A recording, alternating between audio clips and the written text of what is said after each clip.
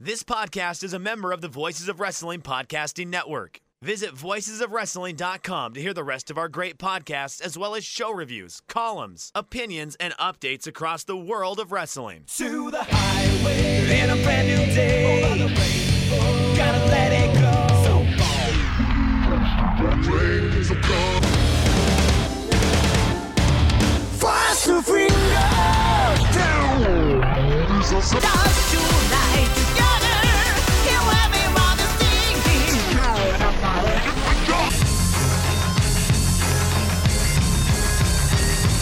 你看到我就怕，头皮发麻，我的手。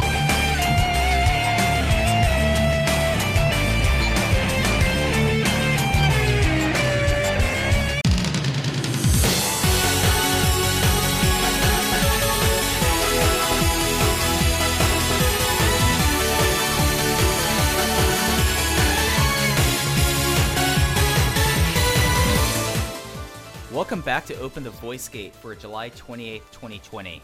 We are members of the Voices of Wrestling Podcast Network. You could follow us on the Voices of Wrestling podcast feed or on our own dedicated Open the Voice Gate feed on all podcast platforms and applications. You can follow us on Twitter at Open Voice Gate. If you'd like to donate to the show, it is certainly not required, but it would be greatly appreciated. Just click the link in the show notes or go to our website on Red Circle, click the red button. It could either be a one-time donation or a recurring donation, and again, not required and just deeply appreciated. I'm one of your hosts. It's your old pal, Iron Mike Spears, and I'm joined, as always, by my co-host, Case Lowe. And Case, we're in the hot season now. It really feels like that. It's been long and it's been difficult. We've missed some things, but they're about to do this. But we have a big show to talk about coming up this weekend. Look, I don't want to tell anybody how to spend their money, but if you're listening to this show now, you are in for a busy August between all of the current Dragon Gate content that is going down, between our Dragon Gate USA Rewind and Rewatch series, which comes out every Monday, and maybe in August, maybe there's going to be a special bonus episode or something. Who knows? Anything can happen, because you're right, Mike. It is the hot period of Dragon Gate, and we have so much stuff this month that is making tape. 8 different shows in August that will air live on the Dragon Gate Network, and it kicks off August 2nd with Memorial Gate and Wakayama. I'm ecstatic. Yeah, it's something that, like, we had July, where everything kind of was getting back to some normalcy, as much as normalcy is, and now it's on. And it's going to be on, like, barring, hopefully everything holds up and things on, basically through December, guys. So if you're someone who listens to this show and you're like, I like following the promotion, but I don't know if it's time for me to really get into this promotion, or it seems so complicated, there's no better time than now to get aboard Dragon Gate, because it's going to get wild, it's going to get fun, and you're basically, for the next 2 months, you're going to have some of the most trademark Dragon Gate stuff you can get into. Case, you could tell how pumped I am talking about this. Let's get into the show itself. Before we get into talking about Memorial Gate, there was one last televised show in July, but after that, we will talk about Memorial Gate. We'll take a look ahead to August, as there's a lot of stuff coming up in August, including Korakuen, and then the lead up. We're getting a cage match in less than 60 days, Case.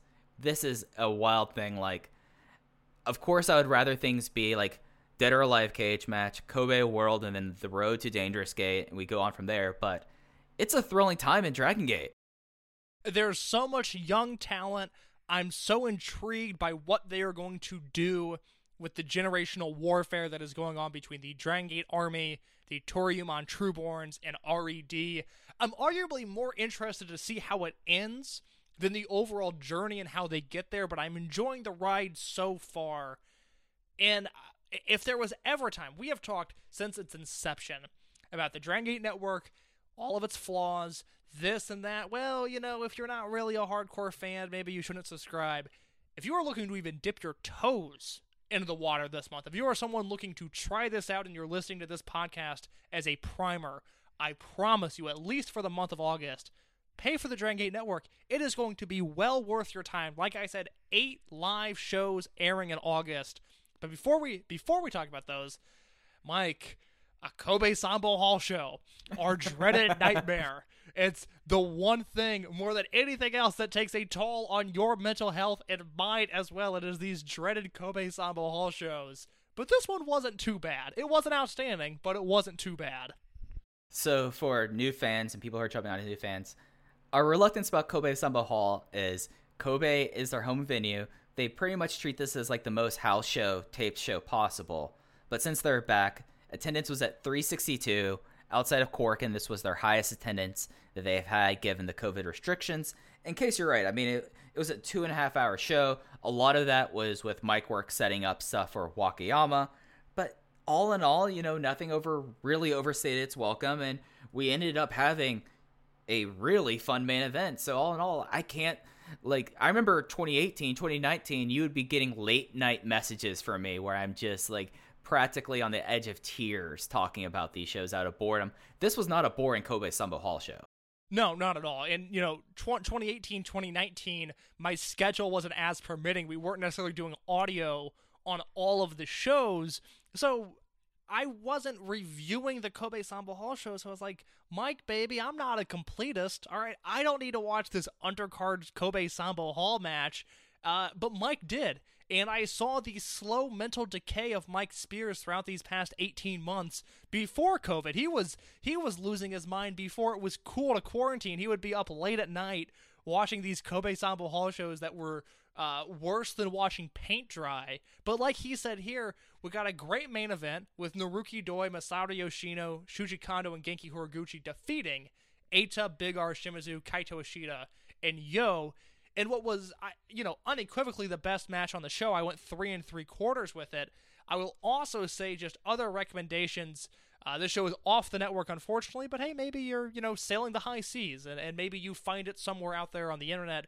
I think Benkei and Dragon Dia versus Kazuma Sakamoto and Diamante is also well worth your time. A painless show, one that I watched in one sitting, and the main event made it completely worthwhile, as not only do we continue the journey of Naruki Doi and Eita before their Memorial Gate match this weekend, we also got more Shuji Kondo goodness, the guy that returned to the promotion full-time after a 15-year exodus.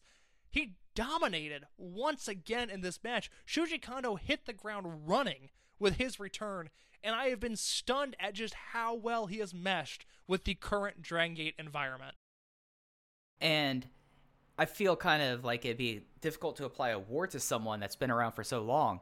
Shuji Kondo might be the most improved wrestler of 2020 just because of the time off and him being able to sink his teeth into things. We got a big beef off between him and Shimizu in the main event. He hit the Lenzarse on Shimizu, which was like, what the hell? Like, seriously, what the hell, Shuji Kondo? You're in your 40s. You're lifting up a big boy and spiking him to the mat with authority. It was a great time, that main event. I was 3 3/4 as well. We'll get more into the finish as we start talking about Memorial Gate and how the finish might play into Memorial Gate. But yeah, I thought that the Benkei Dia versus Kazuma and Diamante match, we aren't going to go super heavy into this card. I will read off the results towards the end. It's an interesting match. It was a very good match. I mean, Dia, for anyone who's like, oh, we have this great awakening of North American flyers, especially American flyers on the indies that I get to see on GCW and other places in PWG. Let me show you to a 21-year-old young man who is, at this time, not even reaching his peak ability. Genki Horiguchi has said that there's stuff that this guy can do that'll blow our minds, and he does simple things so well that, like, he does, like, this twisting to Harris on Diamante that was incredible. Kind of question a little bit the fact that that Dia was the person that lost and that Diamante was the person that was going to take the fall to get the win here. Like, they were going to give Diamante the win here. Like, that's my only question about this match, but it was another really fun performance. Mochizuki and Susumu Yokosuka in the opener was fun as well. And just all in all, like, this was, when the show comes back up on the network, it probably will within next month unless you have other means. It's worth sitting down and watching. And this is like one of the few times I've been like King of Gate time. I'm like, go watch this Kobe Sambo Hall show. And it just was a good time had by all, and really was like a great go-home show for Memorial Gate. Yeah, we took a week off from our weekly updates last week because there was simply nothing happening other than house shows, and now we cycle back up, and Memorial Gate is on the horizon. We're going to do a full card breakdown of Memorial Gate. But before we do that, Mike, I think even for some well-versed Dragon Gate fans, they might not entirely know the deal with Memorial Gate. Do you want to explain, I guess, the history of this show a little bit? I will in 1 second. I wanted to run down the results just so they're on audio before. Oh, go ahead. We do Yes, that. Yeah. Opener, or match 0, was Yasushi Kanda beating Problem Dragon Mondai Ryu with the Ryus in 3 minutes 47 seconds. Mochizuki and Yokosuka defeated KZ and Santa Maria. Yokosuka over Santa Maria with the Yokosuka cutter.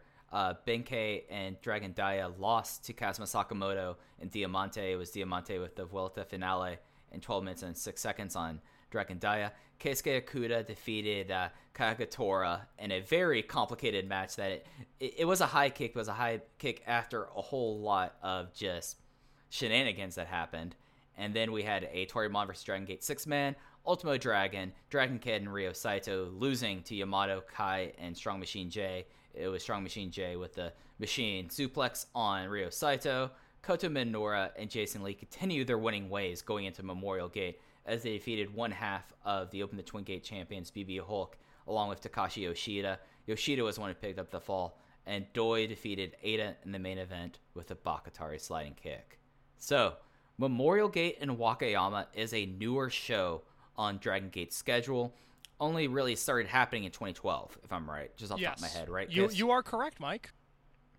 And it kind of became like this bigger event in March. Traditionally, it's in March. Obviously, this year we didn't have it, and it was the replacement for Compilation Gate.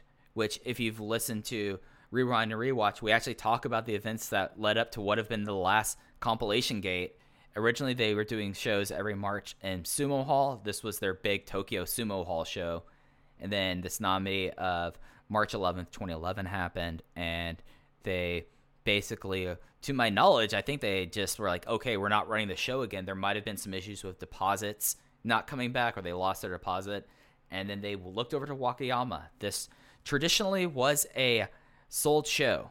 And it was a sold show because it was done by a broadcasting network that is under, I believe, the larger aegis of Gaora and the Gaora's parent company. And it's kind of evolved over time into like this now bigger show. And this kind of was a perfect time for them to put it right back into it before we start getting to the traditional big shows. And that's like my quick couple minute explanation of it. But Case, you have the cards pulled up for Wakayama. And there's some interesting stuff that kind of will get you an idea of what Wakayama used to be, what Wakayama pretty much has been since like 2019. Yeah, there's shows that up until last year, when 2019 Memorial Gate finally hit Dragon Gate Network, I have not seen any of these shows because they were not broadcast on TV to my knowledge. They were only available through DVD, which you could purchase through either Dragon Gate Home Store or Amazon Japan. So, take for instance 2012, matches like Pac and Rich Swann versus Masato Yoshino and Naruki Doi, Ricochet versus KZ in a main event of the Jimmies against Tozawa, Hulk, and Cyber Kong against Shima, Dragon Kid, and Masaki Mochizuki. I mean, there's stuff like that littered throughout these cards. 2013, in the midst of Shima's epic title reign, you've got Shima versus Jimmy Kanda in the main event. 2014, a Twin Gate match headlined the festivities. Akira Tozawa and Shingo versus BB Hulk and Naruki Doi in a match that I haven't seen that I would really like to see. And also, the only match from Flamita's Bravegate run of 2014 that I haven't seen, it's the match where I believe he actually wins the title against Genki Horiguchi. 2015, for instance, there's a six-way match with Shima, Shingo, Ryo Saito, Yamato, KZ, and T-Hawk. That was building up to Dead or Alive that year. In a main event of, once again, the Jimmies against the short-lived Dia Hearts unit of Big R Shimizu, Dragon Kid, and Masaki Mochizuki. 2016 headlined by a feud that a few years later nearly drove me away from the company I love the most. 2016, in the midst of Shingo Takagi's greatest run as a professional wrestler, he faced off against Ryo Saito. I'm sure this match is fine because at the time Shingo could do no wrong, but when these two wrestled in 2017 and 2018, it made me legitimately question life decisions I had made because I hated their matches so much. But things got better in 2017 an Open the Brave Gate title tournament featuring Jimmy Kagetora versus KZ, Yosuke Santa Maria versus Al Lindemann, and the finals of Kagetora versus Al Lindemann, and a main event of Ben K, Big R Shimizu, and Naruki Doi versus Shingo, T-Hawk, and Brother Yashi, which sounds like a lot of fun. 2018 headlined by a match that I can't believe I haven't seen, a match that I would really love to see. Open the Dream Gate title match, Masaki Mochizuki defending against Big R Shimizu. And then finally last year, a show that at least was on the Dragon Gate Network at some point. I do not know if it is there now. But a show that had all sorts of fun stuff with Yo Watanabe and Shun Skywalker against Kota Minoura and Yuki Yoshioka, UT and Yamato versus Eita and Pac, and the main event, Dragon Kid defending the Open the Brave Gate title against Susumu Yokosuka. So just a quick history there of what this show is, what this show can be. I think this card is right on par with the best of any of these Memorial Gate cards, and I'm really excited to see what comes of it. Yeah, and you really hit on the big matches on there, but Memorial Gate, as like it was like this unique kind of show, had a lot of outsiders come in for a long time. Now that's not the case right now, but like you'd see, like I think like Aja Kong was on one of the shows, like back one of the ones that I had a DVD of. It just was like this really kind of menagerie of things. The best like comparison I can make is Gate of Origin.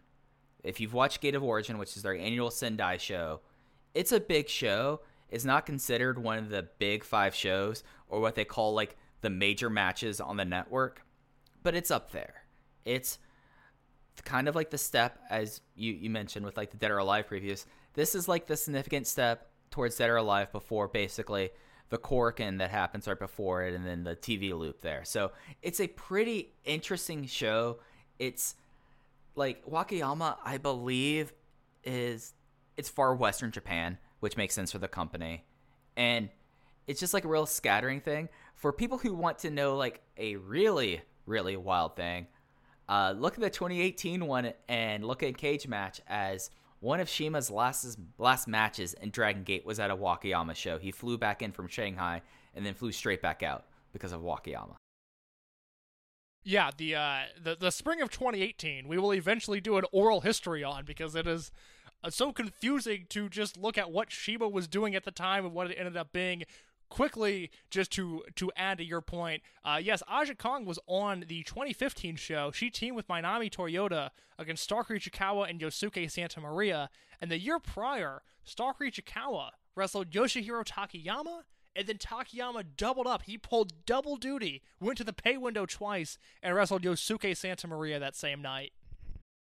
Yeah, it's just like, it's like how Gate of Origin have had Meiko Satomura and some of the Sendai girls involved in Nanae Takanashi on these shows.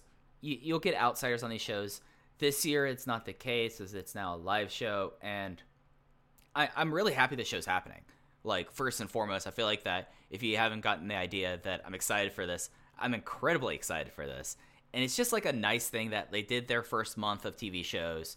We're getting some normalcy, and if it was going to be like the long wait to Dangerous Gate, because Dangerous Gate's going to be late in September this year, kind of a bummer. Like having this like out this, and then we pretty much have 2 months to build towards Dangerous Gate, I think is an awesome thing. And we get a card that, as like we looked at it and as we were talking to people involved in it, it's a really kind of exciting looking card.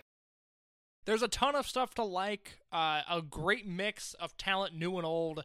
And Mike, I'm ready to just full-on preview this thing, and I think we should start with the dark match, because even there, I like the names involved.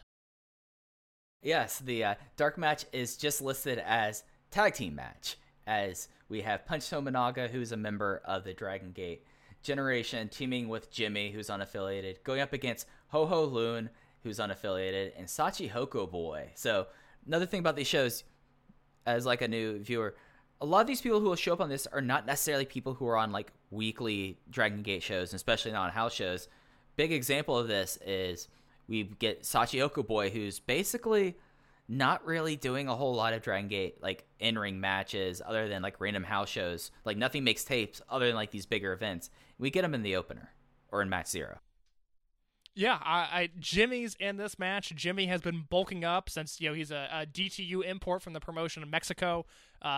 He stayed in the dojo through all of COVID-19, is still there, has beefed up, and I am pumped to watch him wrestle any opportunity I get. And he's here against Ho Ho Loon, who, as I've said, the best compliment you can give the Dragon system. We've talked for years now about how everybody from Matt Sydal to Pac to Ricochet to Uhaa Nation, whenever they come to Dragon Gate, they improve leaps and bounds. In the case of someone like Pac, he went from being very good to being one of the best wrestlers in the world for a decade straight. Ho Ho Loon is someone that came into the company and was not very good at all, was actually very bad. Ho Ho Loon now, perfectly passable wrestler, and seems like a delightful human, and that is the biggest seal of approval I can give to the Dragon system. And it's interesting with someone like Jimmy. Jimmy is, if you followed my series that I participated with and Voices of Wrestling with Andy Labar, with Gerard DeTrolio, and with Taylor Mainborg, we each took like some wrestlers. Jimmy's one of my people on my prospect list just because he comes from like this Gaijin lineage that is so interesting, because he originally is from DTU. Technically now Casey's affiliated with Lucha Libre Vanguardia. We could talk off air about the various intricacies about the DTU and Lucha Libre Vanguardia split. Hey, how's it going? Jurassic Boy, hope you're doing well. But he's really like interesting, high flyer. He's someone that's bulked up tremendously. Like, he's gone from someone that, I mean, he's in his early 20s, and now he went from someone who was like a pretty standard size luchador, at least for someone who would come into the company, and now he's a big old boy now. And get him in this match, Tachioka Boy, who we don't get to see a whole lot. It's nice to see him here, and Penta Managa's there. It's a very on-brand dark match, if you will. This dark match makes sense. Whereas the opener, match number 1, some heavy hitters, some big names opening up Memorial Gate. Yeah, so there's only 2 title matches on this show, so that means that there's going to be some champions who they're going to be working a little bit down lower. They're going to have other things to do. How about this for a trios team? Dragon Gate versus Toryumon six-man tag team match. The Toryumon team is Masato Yoshino, Susumu Yokosuka, and Ryo Saito. But the Dragon Gate team, the Trueborn team, are the Triangle Gate champions, Ben K, Strong Machine J, and Dragon Dia. And Case, it's Wakayama. You're not going to have like a full slate of title matches, so why not have the lads come out and open up the show for you? Assuming the main event wasn't on this show, am I reasonable in saying this could have headlined for the Triangle Gate titles? This could have been the main event? I think it could have, and I think with like original planning, probably was. I mean, they had that later Masato Yoshino, Yasushi Kanda, and Don Fuji Triangle Gate match that happened during Rainbow Gate, but that was a match that was on the docket for a while. And I think it was a match that was on the docket also because Susumu Yokosuka recently lost the All Japan World Junior Heavyweight title, so he couldn't really drop falls. And now you could have Dragon Dia pick up a fall on the former All Japan World Junior Heavyweight team champion. Blah. They do not have junior tag titles in All Japan, Mike. You know this. And it's just like an interesting match because you also have Masato Yoshino, whose 2020 is sadly coming to a close faster than we expected. And in the last Wakayama card that he'll participate on, he's going to be going up against Ben K, Strong Machine J, and Dragon Dia. It's really interesting. Yeah, I think Dia is the clear-cut favorite to score a fall here. I think whether it be on Susumu, which would be very interesting, or Saito, which would be very practical, I expect their momentum to keep rolling because as we go along on this show, I think we can sort of plot out where things might go from here. And I do think that this Dragon Gate trio, the current Triangle Gate champions, are going to defend the titles again against the Toryumon team, but I don't think these 3 are going to be involved. Yeah, I mean, there's a lot of different ways that could go down with this, but like with how things are shaping up for Dangerous Gate and the cards coming up, I don't think Masato Yoshino is going to be involved with that. But match 2 is another unaffiliated tag match as we have Kai of the Dragon Gate generation and Takedo Kamai, my guy, versus Kagatora of the Toryumon generation and Kenta Kobune, your guy. So our 2 rookies are going at it in this match. And I do unabashedly stan Kento Kabune. I will be dropping fan cams on your feed to let all of you know how much I love and appreciate this man. The rookie, the rookie that debuted in December and got a t-shirt in January, I believe, and quickly became what I think is not a hyperbolic statement when I say the ultimate blue chip prospect in Japan right now. He is less than a year into his career, and if you watch him work, he looks like a mini Yamato. If this was Toryumon X, he would be Yamato Sito. There is a clear trajectory up the card for him, whereas Taketo Kamai is incredibly talented in his own right, but just doesn't... Taketo Kamai, I will say this, Taketo Kamai feels like a Dragon Gate wrestler, whereas Kenta Kabune has that ace mentality, that ace presence that you could, reasonably slot him into a Noah or an All Japan, and I think he would do well there. But what I like about this match is that it's Kabune squaring off against Kai and Kamai squaring off against Kagetora, and I think those are really good mirrors for their two styles, because, Kai, as we know, someone that was adopted into the Dragon Gate family, despite not training in the promotion, not really being affiliated in the promotion until 2 years ago. He now represents the Dragon Gate Army better and louder than anybody else. And Kagetora, he's so proud. He's so proud of being in this company that when he debuted, I wanted him out. I thought he was everything wrong with the company at the time. I love Kai now. I think Kai is doing such great work in Dragon Gate. He's teaming with Taketo Kamai, who's a bit off-kilter, a little bit different, brings a different approach to the ring, and I think Kagetora is going to be the perfect foil for that. And Kenta Kabune and Kai can go out there and hit each other hard. I'm pumped for this match.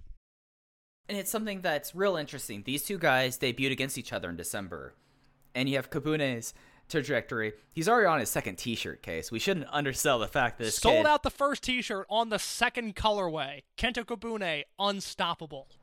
Yeah, and he was another person that made my list. He was the person I'm like, this guy, usually I would not put him on this kind of list. This list is for people who had some experience and weren't true rookies, but this guy's trajectory is so obvious here that it's going to be, if it does not take, it's going to be one of those big what-if stories to me. If Kenta Kabune does not at one time headline a Kobe World, if it's 2025, 2030, because this guy's only 20 years old, by the way. Same with Kamai. These are kids that Dragon Gate, as I've said on Twitter and as we've said on these shows, has the most productive and the most successful dojo system in wrestling today.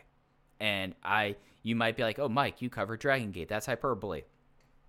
Wrong, incorrect. Mike is about to drop facts over your feelings. Go get him, Mike. 14 wrestlers have debuted in Dragon Gate since 2016. Only one of those who are still with the company. There was one wrestler who sadly had health issues and had to retire. The most recent, before Naruki Doi opened the Dream Gate champion, debuted in this time in Ben K. Multiple time champions have done like this. They've basically have set up this roster with people from age 20 to, I think Benkei is the oldest at 29 right now. They have produced their next generation. They could very easily turn this three-way generation of war to, hey, we are the Zoomers, could come out here and be a thing, and it's exciting. And you look at this, and there's a reason why Kamai and Kabune, they basically decided in December, we're debuting these kids now. Usually you don't do that. Usually you have a bigger fanfare. They're like, these two guys are ready, and they've debuted 3 wrestlers since then that are on the trajectory. We're going to have this class war going on throughout their entire career of Kamai and Kabune were the first two that were debuted in this overall class. There's other people in the dojo that are going to come out. Some other big stars are in there. There are stories going around the Dragon Gate dojo that are insane. Dragon Gate has the best system for training young wrestlers in the world. If the last 15 years haven't proved it, the next 10 will. And this match is the perfect example of the Dragon system looking towards the future. And that is incredibly invigorating to me, Case. I mean, we've talked about it. There's enough talent on this roster right now to where, and I don't think they ever will, but they could do a brand split if they wanted to, because there's so much young talent between, Kabune and Kamai, who we've talked about, and then Sora Fujikawa and Madoka Kikuta and Masahiro Inoue. Is that his name? That is his name. You got it. Got it on one. I panicked. I was like, no, that sounds like it would be some old, crusty All Japan guy. But no, Masahiro Inoue. That's, 3 guys since then, like Mike said. And again, there's at least, another name in the dojo, if not more. But there's a lot of rumors circulating right now about one specific person who has yet to debut. So it's all bubbling up on the surface. And then you think about, well, you've got your Dragon Gate Army, your Yamato and your KZ and your Ben K and your Dragon Dia, Yamato and KZ in the prime of their career, Ben K, Dragon Dia, Kaisuke Ikuta, guys that are 2 or 3 years away from their peak. Not to mention Kaito Ishida, not to mention Eita, not to mention Big R Shimizu. And then you think about the veterans on those roster, your Dois and Yoshinos and Dragon Kids and Yokoskas, and to an extent BB Hulk, even if he's wearing down, I think he still has value. Not to mention Masaki Mochizuki, who is 50 years old and one of the 10 greatest wrestlers of all time, and can still go. They are overloaded with talent right now. They can't even get all of their rookies onto this show, because you still have your Sachihoko boys and your Punch Tawanagas and your Jimmies that need to get work. It is reasonable to say that Dragon Gate could run twice as many shows as they're running now just to get all of their talent on these shows. There is no company like them. And we look back now, we talked about this 2 weeks ago. 2015, 2016, it was like, wow, okay, you've got, your by the way, Shun Skywalker, not on this card. Shun Skywalker and Yuki Yoshioka still on excursion. We haven't even factored them into these plans, which is unbelievable. But we talked about that Ben K class and just how much potential they had.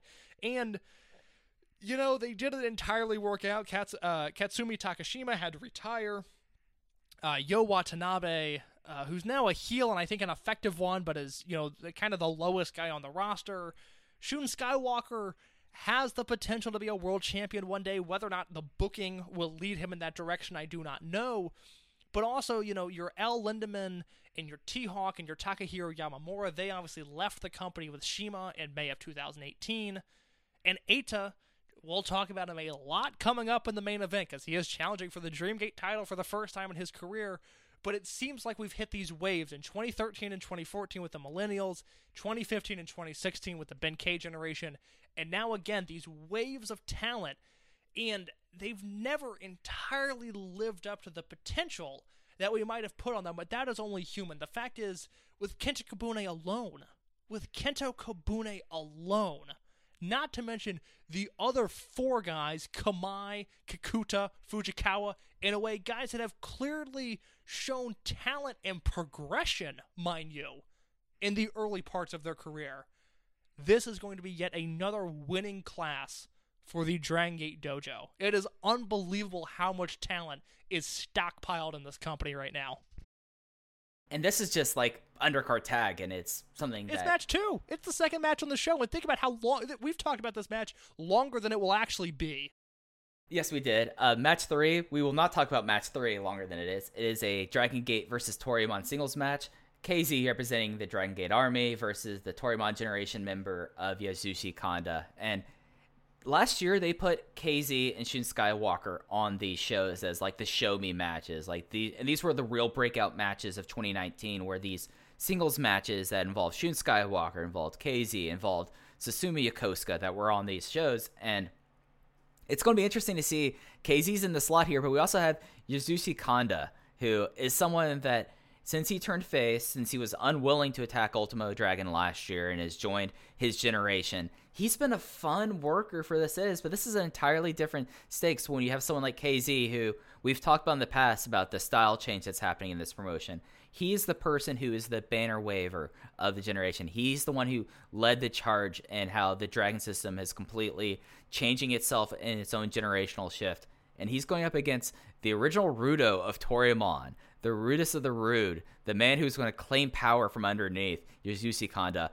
I don't know how to project this match other than KZ's going to win, but it's going to be interesting to see what they do with this, because there's a lot of ways that can go, but it does seem like that this is going to be a match that KZ's going to probably win unless something happens. And I don't know what's going to come out of this, but it's interesting that they're willing to go with this. And this is something that you will not be seeing like at a Dangerous Gate or Gate of Origin, maybe Gate of Origin, but definitely not at Gate Destiny or Final Gate. If KZ loses this match, I will quit. I will close my laptop and go back to bed, as I plan on watching this show live and live tweeting from the @OpenVoiceGate account. If KZ loses, the live tweeting will cease to exist, because I will be so confused and befuddled at the result. I don't think the result is in question. I do think the post-match is, if we're going to go tinfoil hat here, we're going to go full-on conspiracy theorist, like you just mentioned, the Shun Skywalker match from Kobe World last year, this is a random singles match that doesn't necessarily fit in just the two names involved. How are these the two guys left over? Like, this match is just very, very confusing, especially because, like, you look at, match 5, the Stable Warfare Wakayama Rules match, you're telling me KZ couldn't have been in that match instead of Yosuke Santa Maria, and you could have done a nice undercard match between Maria and Kanda here, but instead you put KZ in this spot. Is there any possibility we see the return of perhaps Shun Skywalker, perhaps Yuki Yoshioka, or perhaps both after this match? I was told to count out Shun Skywalker for 2020. Now, that was something that was told to me way before any of this happened, for COVID was not even a thing. I was told Shun Skywalker. Remember when COVID wasn't even a thing? Yeah. You just want to sit in that for just a second? No, not really. Not really. I'm just going to power ahead.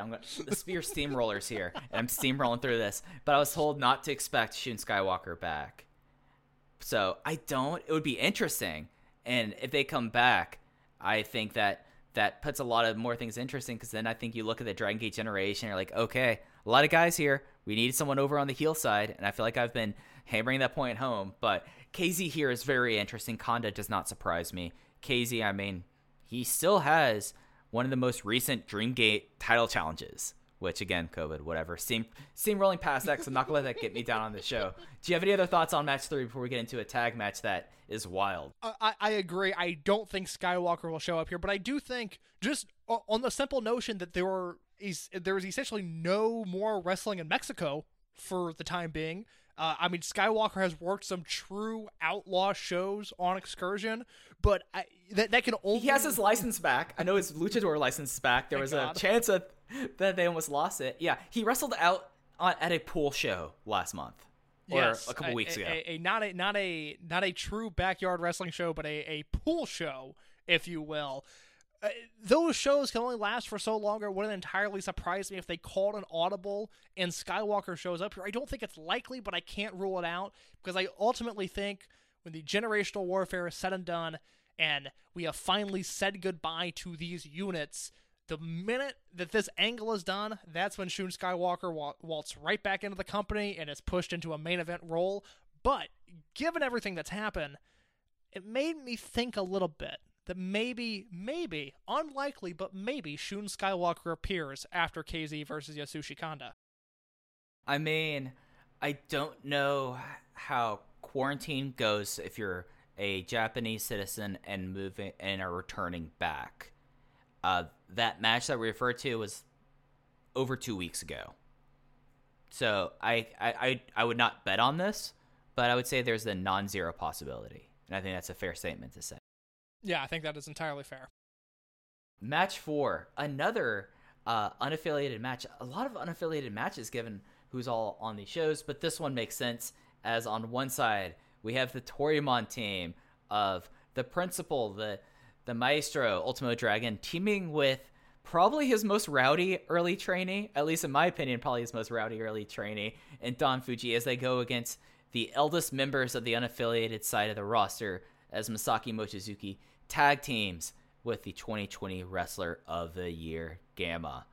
And BetMGM has an unreal deal for sports fans in Virginia. Turn $5 into $150 instantly when you place your first wager at BetMGM. Simply download the BetMGM app and sign up using code Champion150. Then, place a $5 wager on any sport. You'll receive $150 in bonus bets, regardless of your wager's outcome. And if you think the fun stops there, the King of Sportsbooks has plenty of surprises in store. Check out daily promotions, same-game parlays, live bets, and so much more. Download the app in Virginia today and get $150 in bonus bets instantly from your first wager. Only at BetMGM.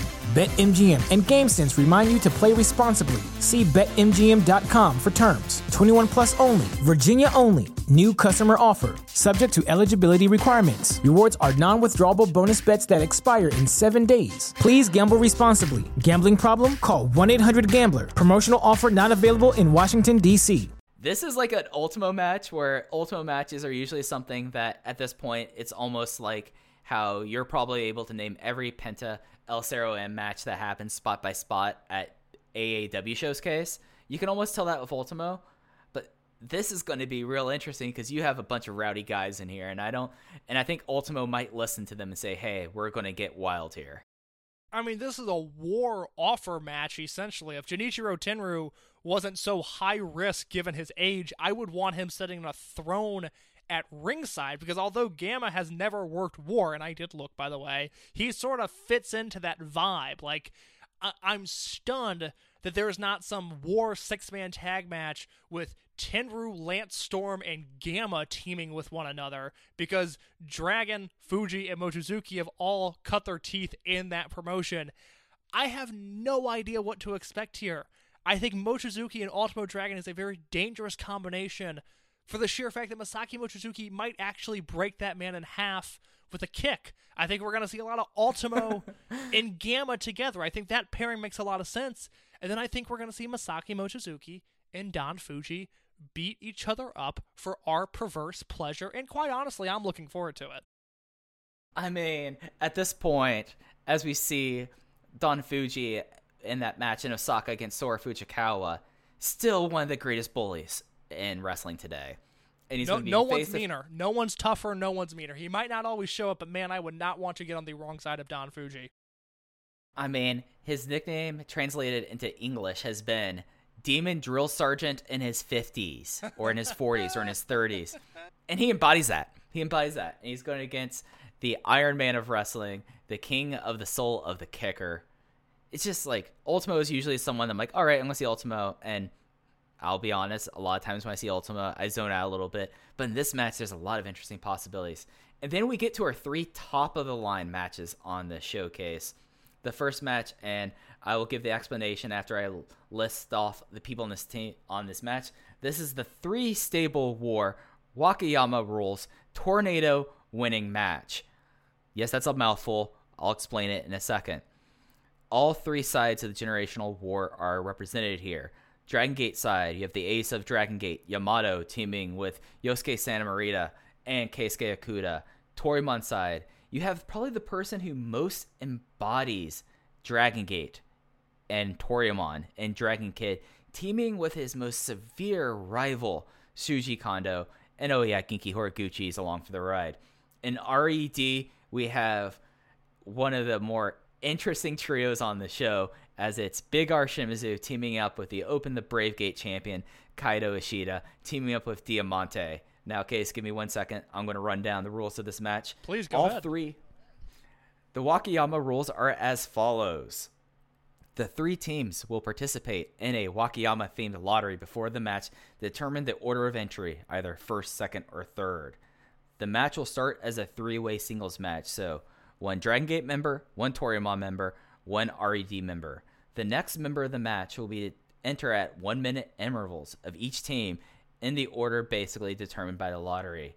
The match will then proceed by tornado tag rules until all participants have been entered. The match is single elimination. A team is eliminated when 1 member is defeated. It is possible for a team to be eliminated before all members have entered the match. So that's a word salad, but from my understanding, and I was basically told, yeah, you're pretty much right on this, this is kind of a War Games entry style but each team can only suffer one fall, and the last team that has not suffered a fall wins this match. And it'll be staggered entries, so it'll be by the 6-minute mark, everyone will have entered the match, but you can be eliminated before entering. Now, Case, a lot of things going on here. Yeah, the rules make sense to me. My question, and Mike, I don't know if you have an answer to this, but if you do, I would like to know it. It says the 3 teams will participate in a Wakayama-themed lottery. Now, I don't know a ton about Japanese geography. I know that if it was in Okinawa, the boys would be posted up with their floral shirts and their flip-flops. You might have seen those images floating around on Twitter of the upcoming Okinawa Dragon Gate Tour. But do you know what a Wakayama-themed lottery entails? I do not. I am right now looking at the Wikipedia page for Wakayama. It is a prefecture located in Kansai region of Honshu, which is the large island, and Kansai is the home region of Dragon Gate. It is on the coast, so maybe there could be something going along here. They're known for their peaches, or their apricots called the umes, and oranges. Yes, that's what I'm talking about. And they have sister relationships with Richmond, Canada, not Richmond, Virginia, Richmond, British Columbia, Shandong in China, the Pyrenees Orientales in France, just overall with Florida, Sinaloa, Mexico, and the Galicia province in Spain. So we could be getting a little bit festive out here, you know? I mean, Florida, the Florida orange is world known at this point. The Japanese apricot, I mean, the Pyrenees, I mean, forget it. This is why you subscribe to the network. Look, I don't care if you watch the wrestling. You got to watch the lottery, my friends. That is what we're here to talk about. All right, so the lottery odds in theory should be 33% for each team here, and then it goes down. If you were not picked first, then you should have a 1 in 2 chance of getting picked second, and then you automatically pick. Who do you got? Oh God! I mean, let's just. I'll go big picture on this because I think. Okay, that's fair. That's fair. I'm getting a little in the weeds here. I'm too excited about this lottery. Now that I'm thinking about the fruit that's going to be possibly involved, I'm so delighted. But as for the Wakayama Rules Tornado Tag Match, I think you got to look at Shuji Kondo. I think he's going to be the focal point, and he's proven on the Kobe Sambo Hall show, or I'm sorry, on the Korakuen Hall show from July that he has great chemistry with Yamato, and he's proven a few times now that he and Big R Shimizu can bump into each other at full speed, and it's going to continue to be entertaining. I also think Kaisuke Ikuda on the Dragon Gate team, Kaito Ishida on the RED team, we've talked about it since March now. These two have been unequivocally involved in the best feud in wrestling this year. Nothing even comes close to the rivalry these two have had. They are going to continue that here. And then, Dragon Kid and Diamante, they could have good chemistry. I'd like to see some Horiguchi and Ishida action because they've had a history. Ishida defeated Horiguchi when he challenged for the Brave Gate belt in March, and since then has been tormenting Horiguchi when they're in the ring with one another. Yosuke Santa Maria, always a threat to pin somebody. It would not entirely surprise me if Santa Maria pins Shimizu, or honestly, even Shuji Kondo. Now, I do not think that's going to happen, but if it does, you will not catch me surprised, because I said it might happen here on the Open the Voice Gate podcast. I think the Toryumon team is coming away with the win. I think these guys are going to challenge for the Triangle Belts at an upcoming show. My one reservation, we talked about it when he debuted. Shuji Kondo and Dragon Kid once again on the same side. Mike, that just doesn't sit right with me. Is there any way? No good. Is there any way Kondo turns on Dragon Kid here? Because this just this facade, if you will, this charade, it can't go on between Dragon Kid and Shuji Kondo for forever. These two guys hate each other. Yeah. So for new listeners, hi, and also, Shuji Kondo almost killed Dragon Kid in a match. I'm not saying that like as a part of hyperbole. He delivered a beating that was one of the most vicious beatings in Dragon System history at Kobe World 2004. When he returned this month, everyone's like, oh yeah, I'm going to join the Toryumon army. It's like, oh, there's an X on the next show. And he's like, I'm joining the Toryumon generation. I can't team with Dragon Kid. That's no good. And then he came out as the reveal, and it seems like that they tentatively put their past behind each other. But you can't, unless something happens, I will always be questioning any time Dragon Kid and Shuji Kondo are on the same team. It could be a random show in Kobe. It could be at Hakata. It could be anywhere. But I question this thing, and I think it's natural to look at this team with a level of skepticism. And maybe they win here. It seems like that they'll celebrate with the apricots and the oranges. You know, I mean, they're making have themselves a nice smoothie when they get backstage. But you know that as soon as something goes wrong, there is a original that has Dragon Kid's name written all over it. I do think for now they're going to stay together. I think they're going to fight together for a little while longer because, like I said, I think the Kid Kondo Horiguchi team is going to lay out a challenge for the Benkei Strong Machine J Dragon Dia trio, and we are going to get that Triangle Gate match at one of the many shows this August. Yeah, and, you know, Ishida and Okuda, like, that's something that they're involved in this match. We know this feud isn't over. We know Keisuke Okuda is too angry to let this feud be over, and he thinks that Ishida being involved with him and trying to act nice, he doesn't trust him, and why should you? So this is something to be really excited about. We have 2 title matches on offer in Wakayama on the 2nd. The first match is the Open the Twin Gate Championship match as the champions BB Hulk and Kazuma Sakamoto representing RED will be facing off against 2 guys who seem to really have had their number, and Jason Lee and the burgeoning, the rocket packed, when we talk about the 14 wrestlers who've debuted since 2016, Kota Minoura just entering his 3rd year of pro wrestling, the Dragon Gate Army team here. And if there's going to be a title change on this show, this could be it, but it's interesting. This match is interesting. Like, I want to say that I think RED loses here. I really want the title to change hands. Do you think they will, though? Honestly, you know, putting money on it, bet the house, whatever. RED's probably winning this match, right? I think they're probably winning this match, but I would be much more surprised if they come out of this show with 2 belts rather than just the Twin Gate belts. I'll be more surprised if they come out with 2 belts than 0 belts, is what I'm saying. Or 1 belt with Ishida. My bad. I understood. I knew what you were saying. I promise. The thing with the Twin Gate titles that just doesn't entirely sit right with me is that if you look at the lineage of these belts since May of 2018, which, as we know, when Shima took T-Hawk and Takahiro Yamamura and El Lindemann and split from the company, the Dragon Gate of May 2018 and of June 2018 and beyond, drastically different places. If you look at the lineage of the titles from then, Big R Shimizu, and Benkei, they beat T-Hawk and Eita at Dead or Alive 2018. They lose to BB Hulk and Yamato at Kobe World 2018. Now, the names here are what's important. It's Big R Shimizu, it's Benkei, it's BB Hulk, and it's Yamato. Hulk and Yamato, they hold the belts all the way until Final Gate when Hulk gets hurt. They have to relinquish the titles in a 4-way tag match to see who's going to be the new champions. Benkei and Big R Shimizu, they win once again. Now they're heels, but they're still holding the belts. Kai and Yamato beat them in April of 2019, and then they lose to Big R Shimizu and Eita at Kobe World. Shimizu and Eita hold them through Final Gate 2019 when BB Hulk and Yamato finally beat them for the belts, but then Hulk turns on Yamato, and Hulk and Sakamoto beat Benkei and Yamato at Korakuen Hall in January of this year to win the belts. But for 2 years now, it's been Benkei, Big R Shimizu, BB Hulk, Yamato, Kai.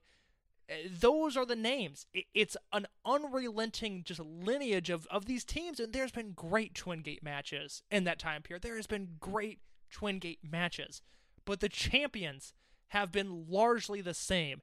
And I think the right move is Jason Lee and Kota Minoura leaving Memorial Gate and Wakayama with those belts. I think if you're going to do this big old push for Kota Minoura, he's going to go into time limit draws with veterans like Susumu Yokosuka, and then he's going to win matches. He's going to win the main event of an Osaka number 2 show, and then look dominant in the opening match of the Korakuen Hall last July, this past July, 3 weeks ago, whatever it was.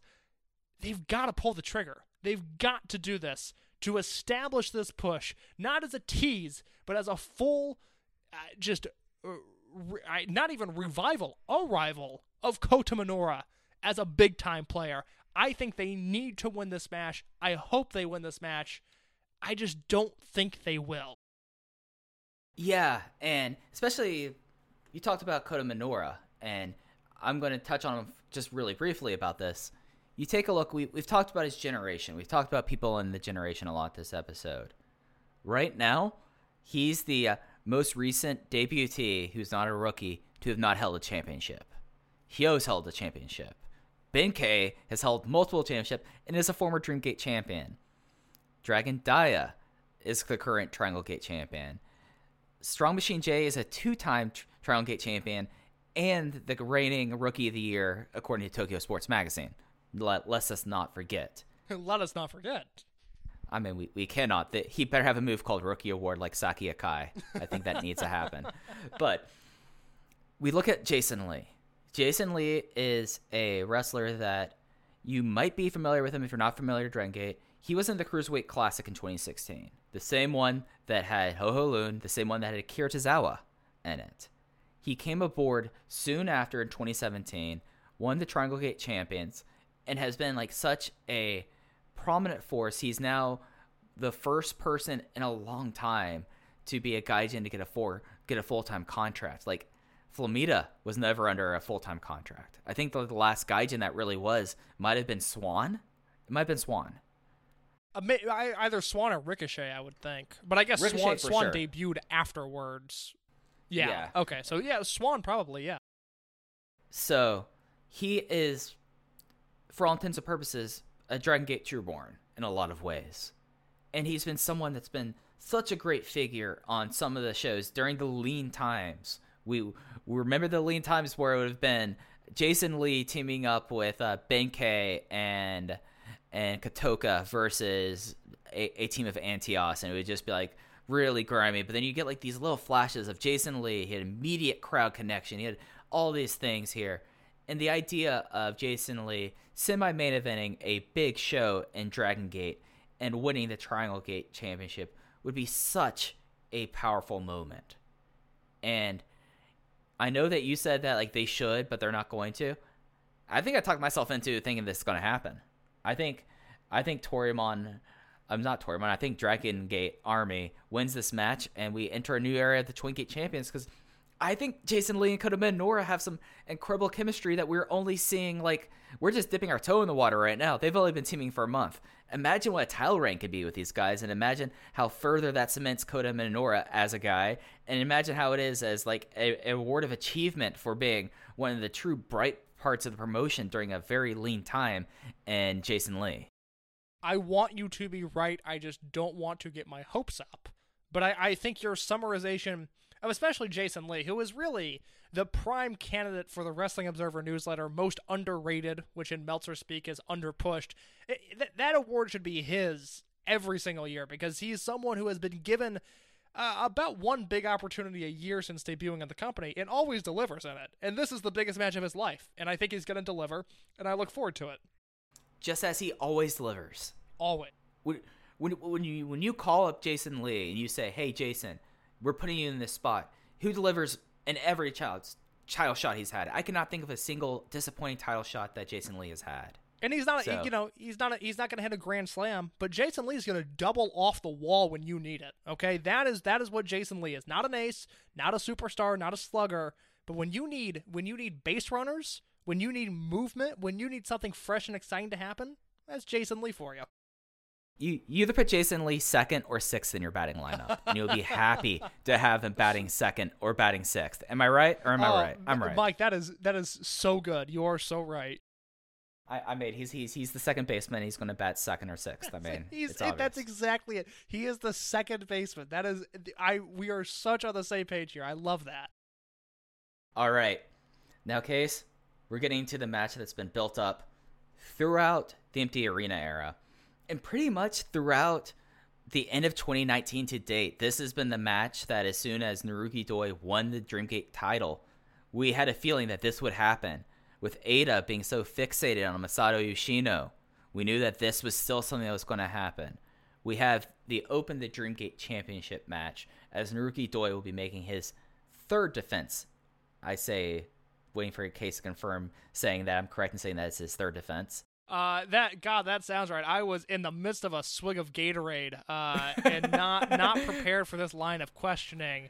But how's the lemon lime tonight? It's actually, I went with the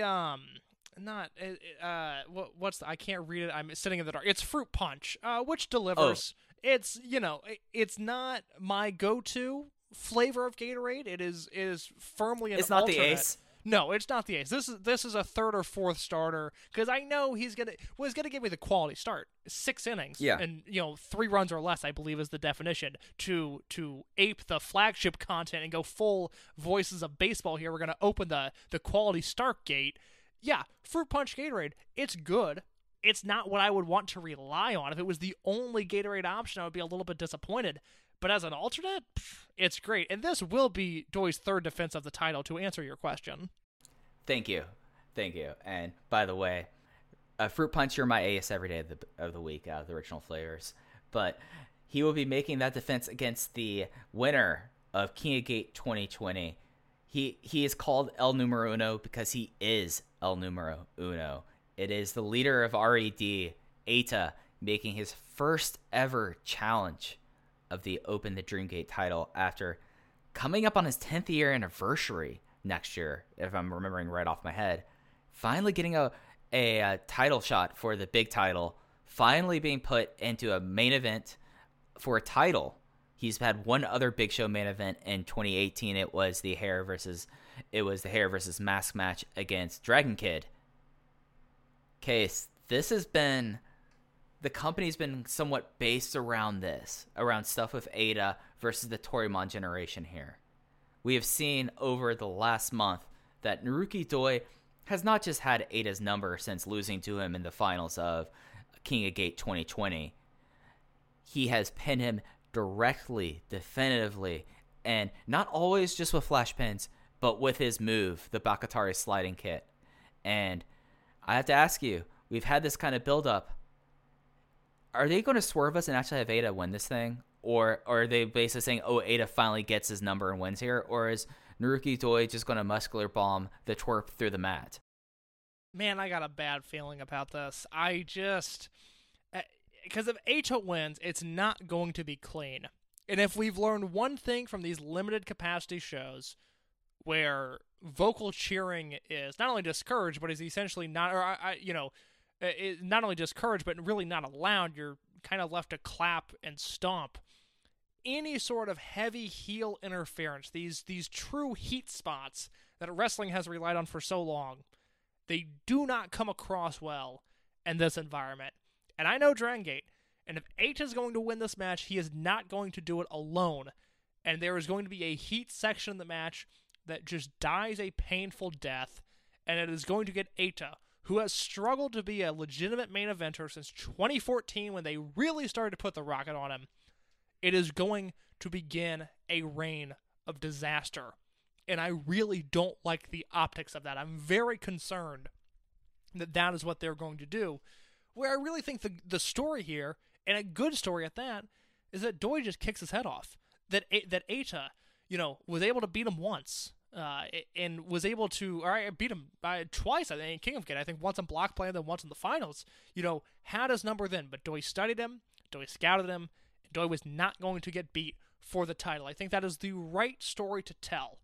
My one hang-up here, and I have a hang-up, and then I sort of had a bit of a defense to my own concern. But the one hang-up is that Naruki Doi, after this, does not have an immediate challenger.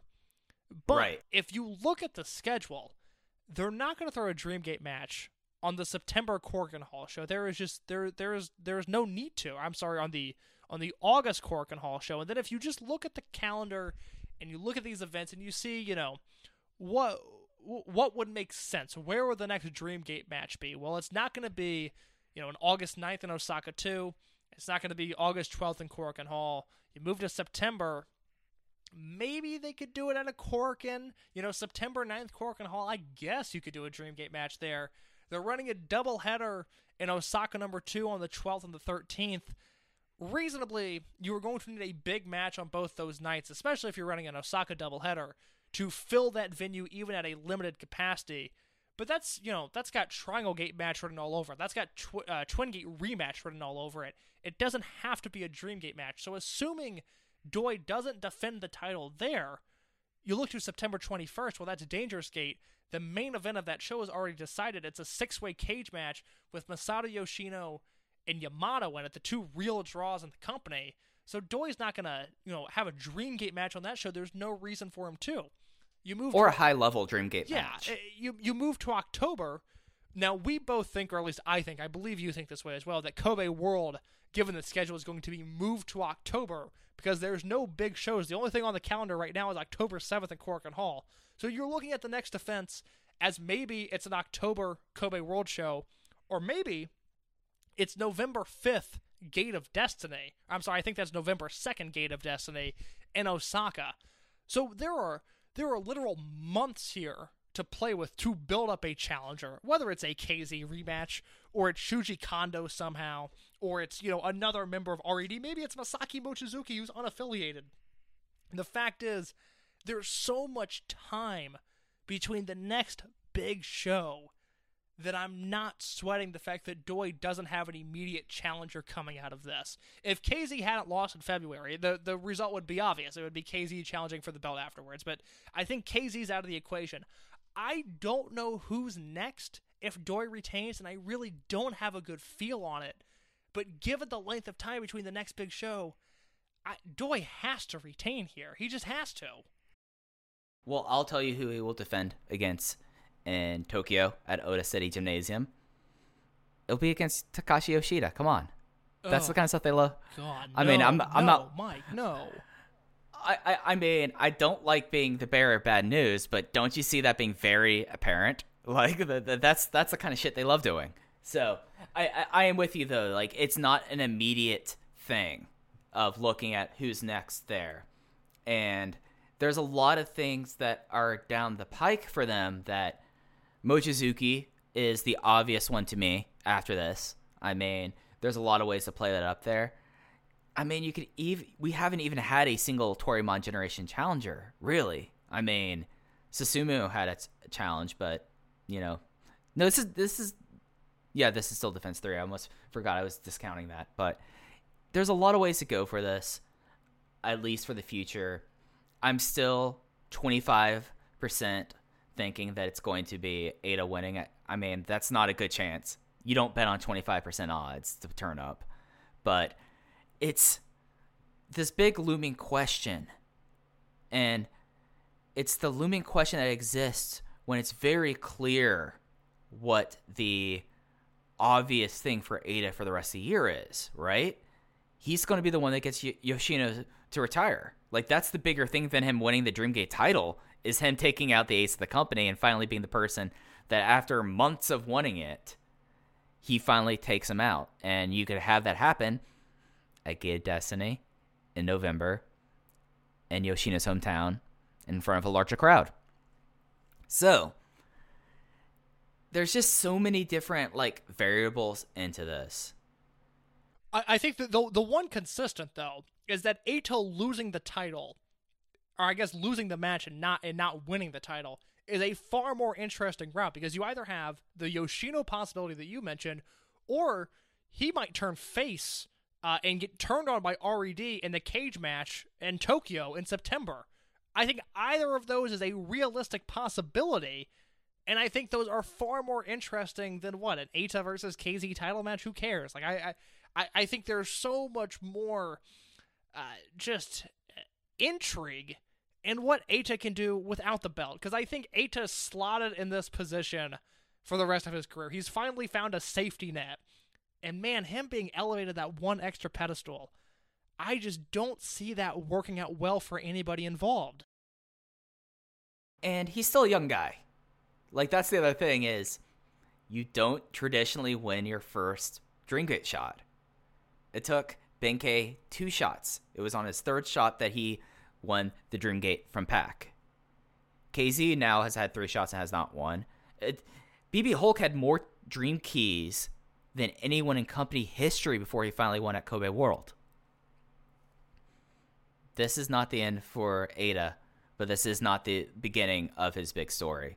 I think his big story, if he turns face, starts in September. And I think that that's a very obvious thing, especially when we talk about what stuff we already know that's going to be on offer after the show.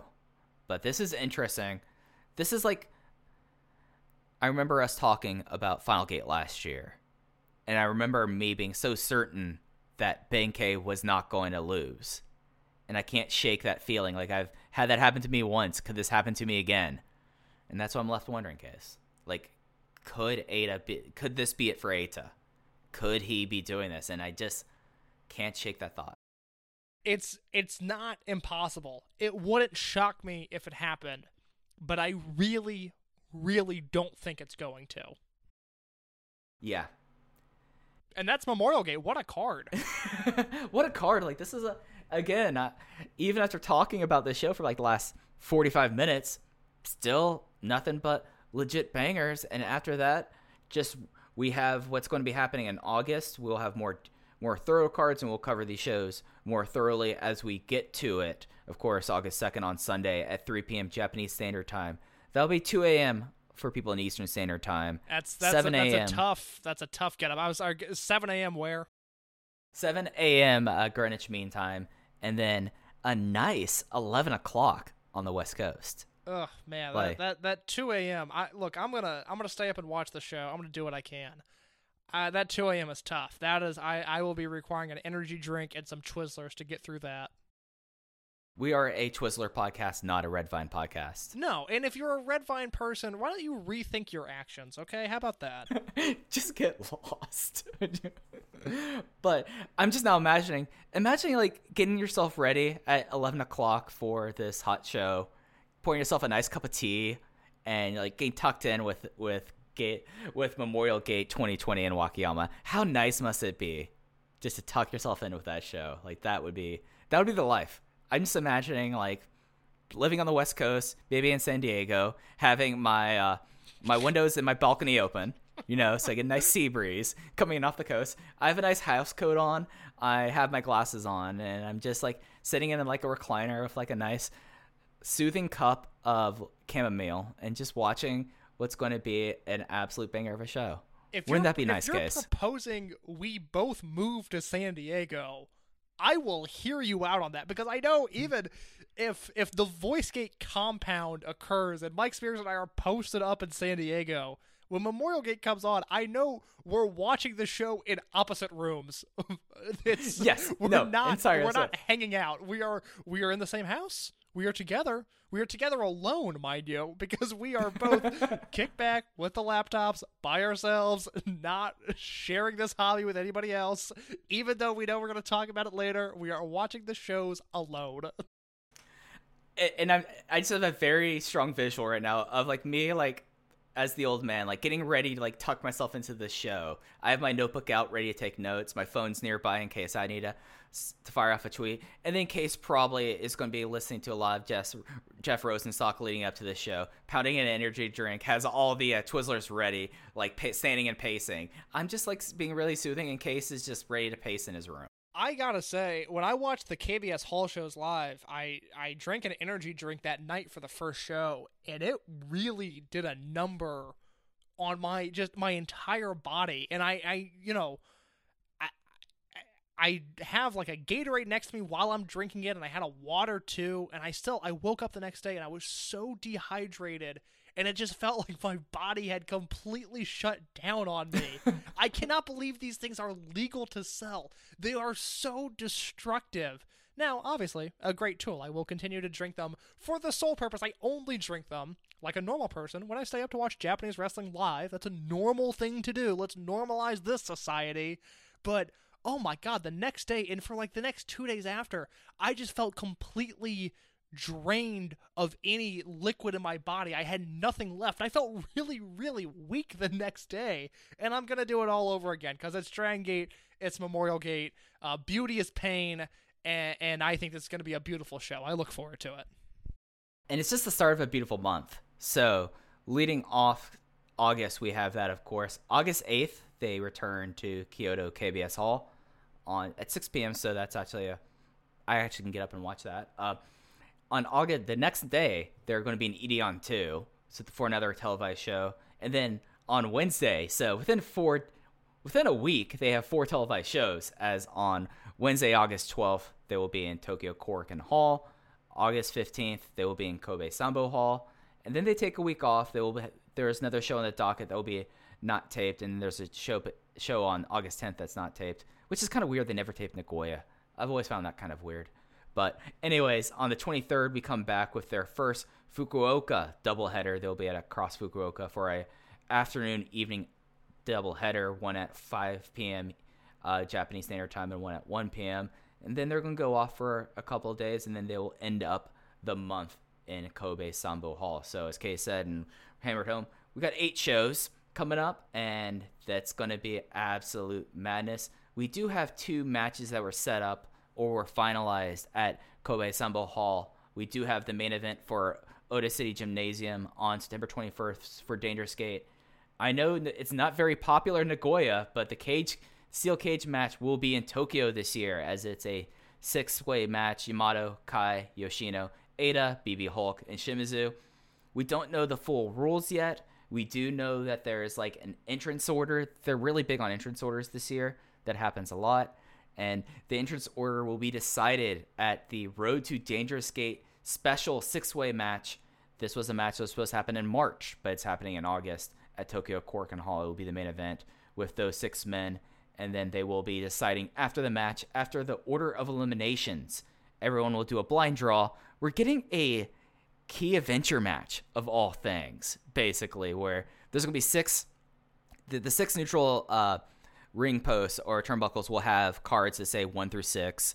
If you win the match, you get to have first pick going all the way down, and that indicates your order. As for what we know for the cage match at Oda City Gymnasium, in case, correct me if I'm wrong, they will enter on that order, then they will do it at a staggered order. So 1 and 2 will be in, then 3 will enter after 5 minutes, 4 will enter after 4 further minutes, 5 will enter after 3 minutes, and then 6 will enter after another 3 minutes as well. So basically, the first 15 minutes will have staggered entry, but the thing is that for new listeners and fans, the cage match is not traditionally done by pinfall or submission. It's done by flag capture. They will have flags on the top of the cage. If you've seen GIFs on wrestling Twitter happen from Dragon Gate where it's a wild cage match where there's like water guns and rubber bands and a soccer ball machine, this is the match.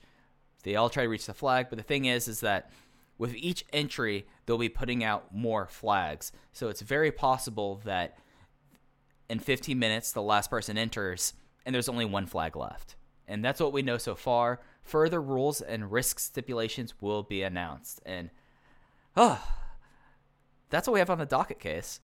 Yeah, we'll be talking much more about the cage match as we build to it, and we'll have a full preview of that Korakuen Hall show when the full card is announced, which will be next week. I'm assuming we'll double up and do a Memorial Gate review and a Korakuen Hall preview, and that is what to come. And this is only the start. In August, we'll have weekly updates likely throughout the entire month.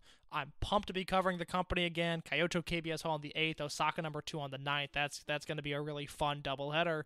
And this is Dragon Gate, and we got Memorial Gate coming up. It's a huge show with a huge main event.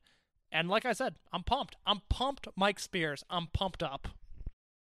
And if you aren't pumped after this, about 100 and, or not 100, I'm sorry, almost hour and a half, I look at my timer and I see 1 and then like this, I think it's 100 minutes. No, we've been going for about just under an hour and a half. But if you aren't pumped by this hour and a half of preview, there'll be more stuff up on Voices of Wrestling. There'll be a written preview up, case I know you have already prepared yourself for the written recap, and we'll be back next week to talk about it. I mean, this is the first real big show of Dragon Gate post-COVID. Like, how can't you be excited about this show looking at this card?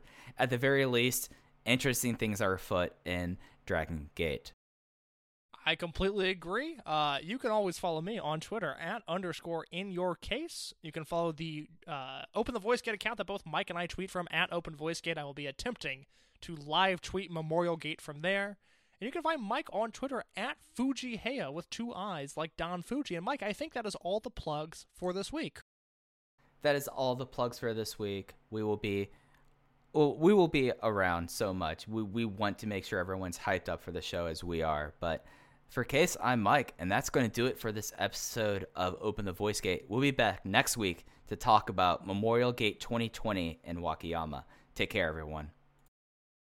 BetMGM has an unreal deal for sports fans in Virginia. Turn $5 into $150 instantly when you place your first wager at BetMGM. Simply download the BetMGM app and sign up using code Champion150. Then, place a $5 wager on any sport. You'll receive $150 in bonus bets, regardless of your wager's outcome. And if you think the fun stops there, the king of sportsbooks has plenty of surprises in store. Check out daily promotions, same-game parlays, live bets, and so much more. Download the app in Virginia today and get $150 in bonus bets instantly from your first wager. Only at BetMGM.